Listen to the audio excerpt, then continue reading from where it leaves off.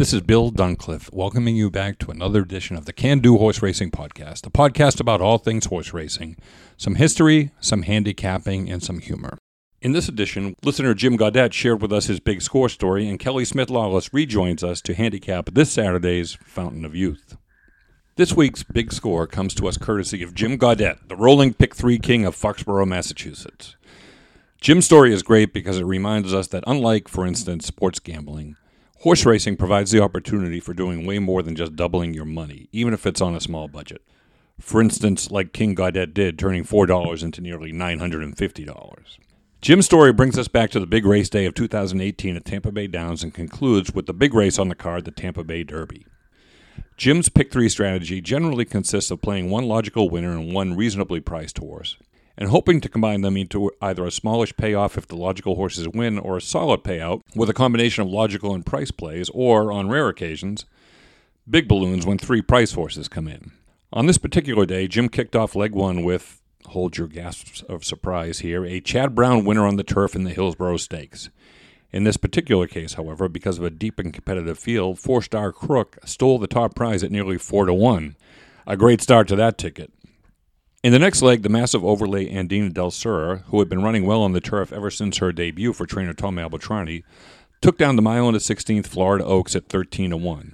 In those heart-pounding moments with which we are all familiar, she prevailed by a whisker, rallying from way back to take down the top prize in a battle with, wait for it, a Chad Brown runner, and a runner trained by a former assistant to Chad Brown. The last leg was, as mentioned, the Tampa Bay Derby, the track's prep race into the Kentucky Derby. In this case, it was a classic example of how you can find a price horse simply if you are willing to ignore the last race on their running line and if you apply some logic to the other running lines. In this case, Quip, winner of his first 2 starts at 6 furlongs and then a mile and a 16th, was coming into the race off of a layoff after the Kentucky Jockey Club Stakes at Churchill Downs. In that race, starting from the 11th post, he was never really able to settle comfortably and ultimately finished in 7th place.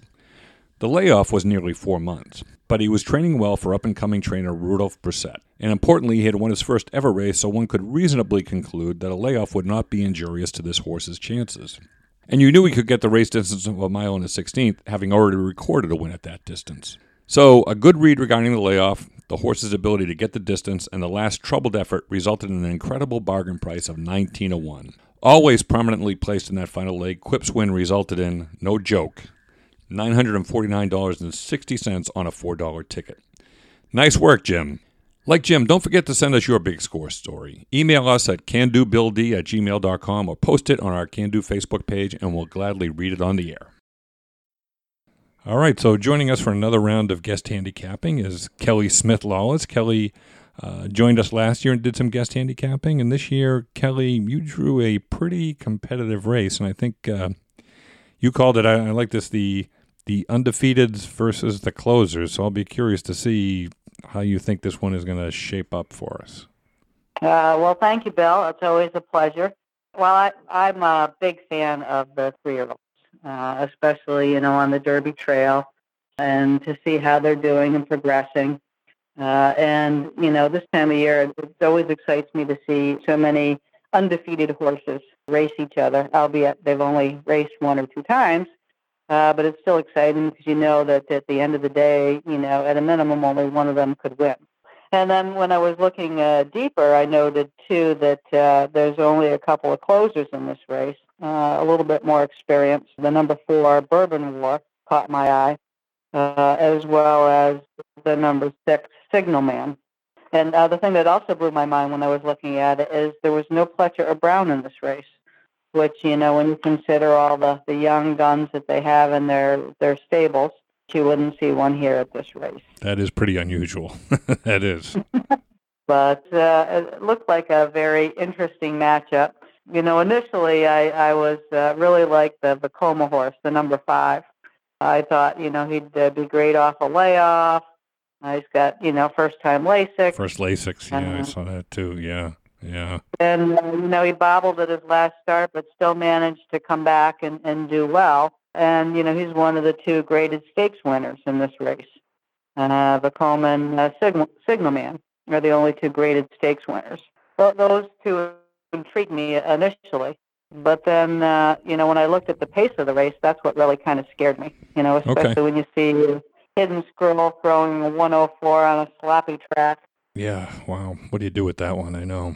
And, you got to love the connections. It's hard to bet against them, but I think I'm going to because, that I think that was just a one. Sloppy track, right? Yeah. Yeah. That's the one that I think most people are kind of laying there, hanging their hats on. I think the sloppy track, you just don't know, right? I mean, you watched the race. I'm sure you did. I did. He was never really asked for anything, but sometimes that makes you question the field too, right? And what's the old saying about sloppy track? One horse loved it and everyone else hated it, right? Well, he's clearly the one who loved it. Let's just say that. Yeah. Well, I mean, on the flip side, he has had a nice 5 furlong work on February 22nd, so it's not like he's hanging out just eating hay. I think the horses that I really like are going to be the 4 Bourbon War, and you've got Irad aboard.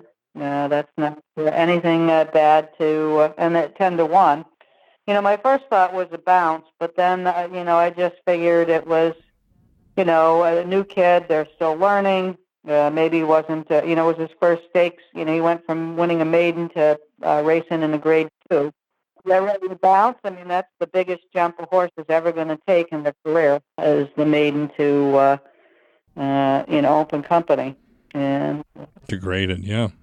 So, and he didn't do too shabby on that, tune-up race or warm-up race on January 18th. But I'm also intrigued by Signalman. I'm not necessarily a fan of Kenny McPeak, but the horse is, the biggest money maker. Has been in the money all his starts.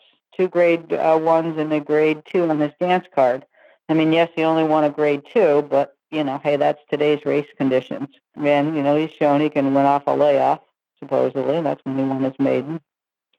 So yeah, and that one, that's interesting too. The grade 1 that he lost, he was 13th hole out of 13, chasing Knicks Go and Game Winner. Right now, if Knicks Go from November 2nd and Game Winner were in today's race, you got to ask yourself what price would they be? They'd probably be pretty juicy, right? And of course, McPeak has already won one of these 3-year-old races with a bomb, and down at Gulfstream, right, in Harvey Wallbanger. So, you wonder if he's not got this one prepped right too.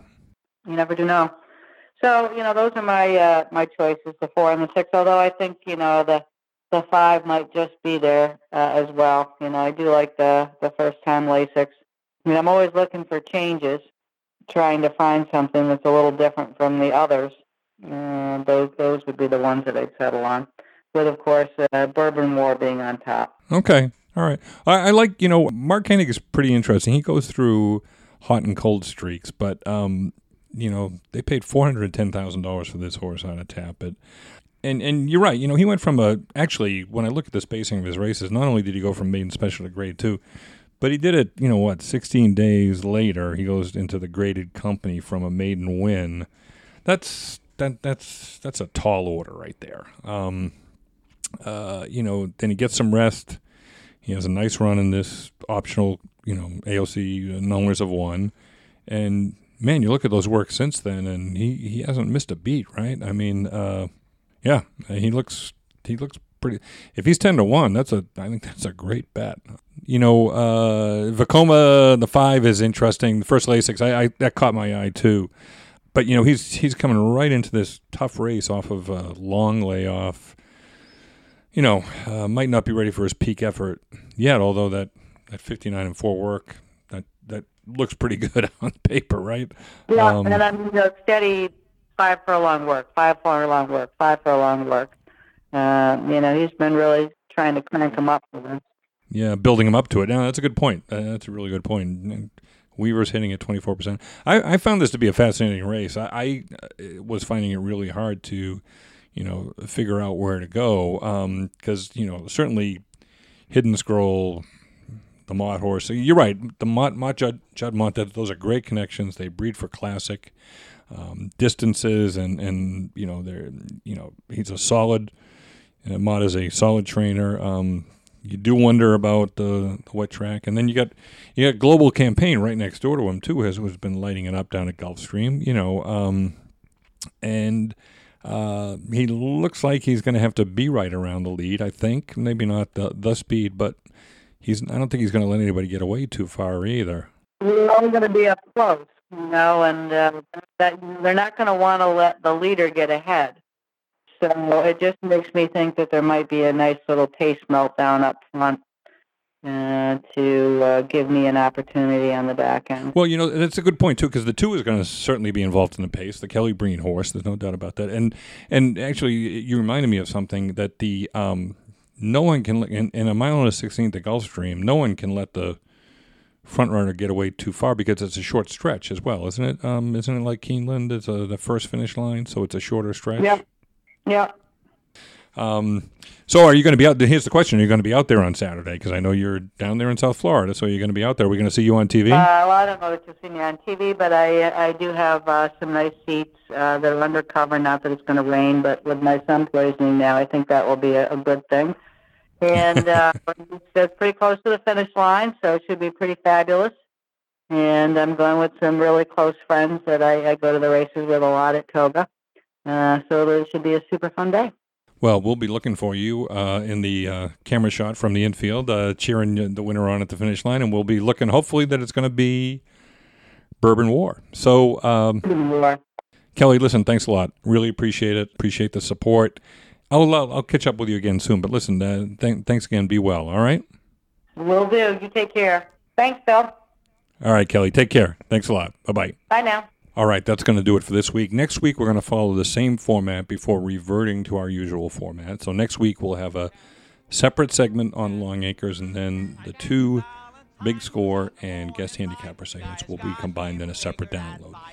In the meantime, good luck with all your plays this weekend, and may the horse be with you. Here in the Telegraph. Football Rivera bite. I hear his foot's all right. Of course it all depends if it's red last night. I know it's Valentine.